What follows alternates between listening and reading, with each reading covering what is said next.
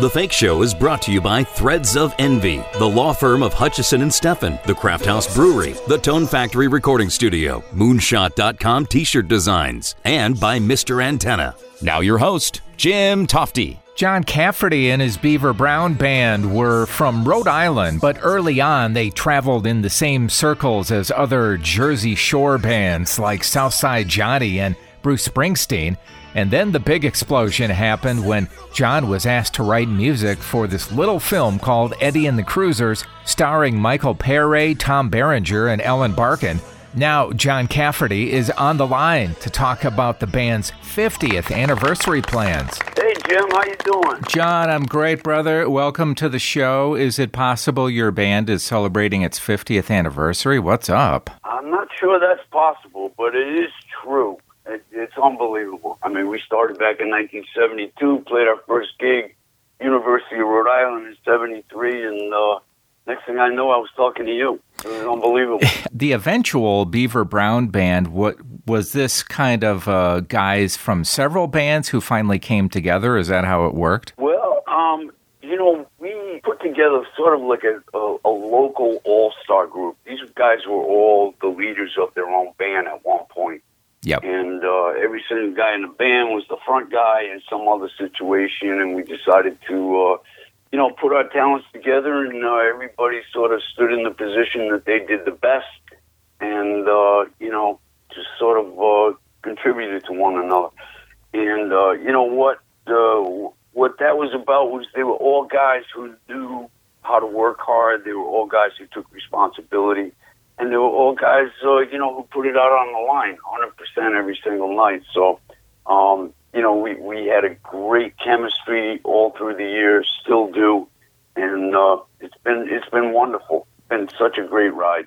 When I was starting out in radio, On the Dark Side was just becoming this, monster hit and part of the film Eddie and the Cruisers, of course. Did you write for the soundtrack? How did it happen that you'd get involved in this film?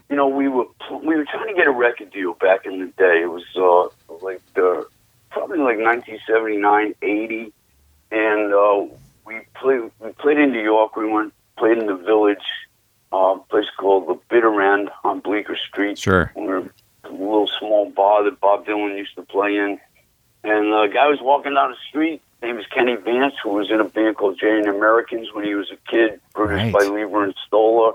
Was now in the movie business, producing, music for Animal House and a great film called American Hot Wax. Walking down the street, heard the sound of the saxophone, the pianos, the echo on the voice. Heard this ruckus coming out of a window, so he came in, sat down and he watched this, and we never knew he was there. But I knew he left with a smile on his face because about a year later he had a movie script called Eddie and the Cruisers and contacted us and thought we had music that might work well in the film. A miracle beginning, right?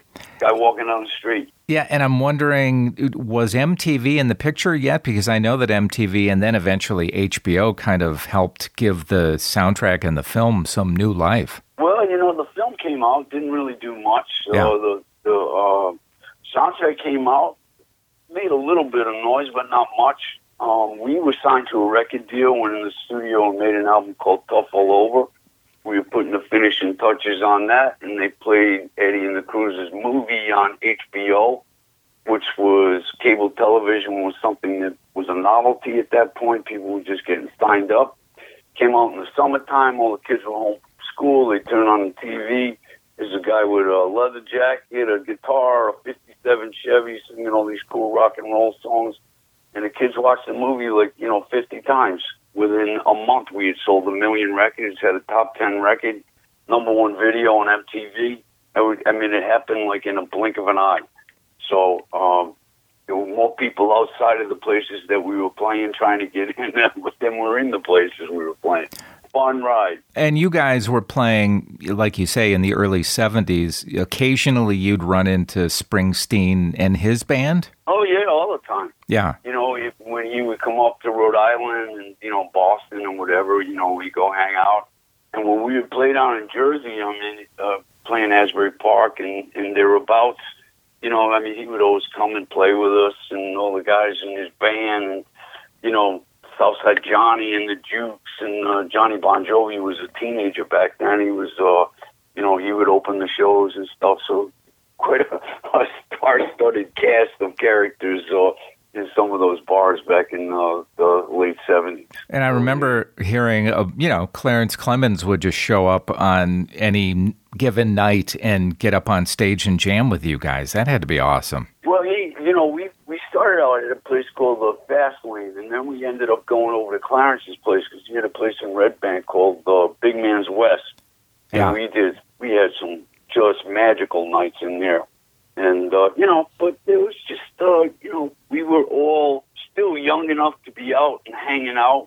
Didn't really have responsibilities and families at that point. So, we were staying up late and trading notes and playing music all night, So it was quite a time. Your solo track, Hearts on Fire, which was featured in Rocky IV, you actually had to audition for Stallone. Is that how that worked? Sly, before he made Rocky, he made a film called Lords of Flatbush. Sure.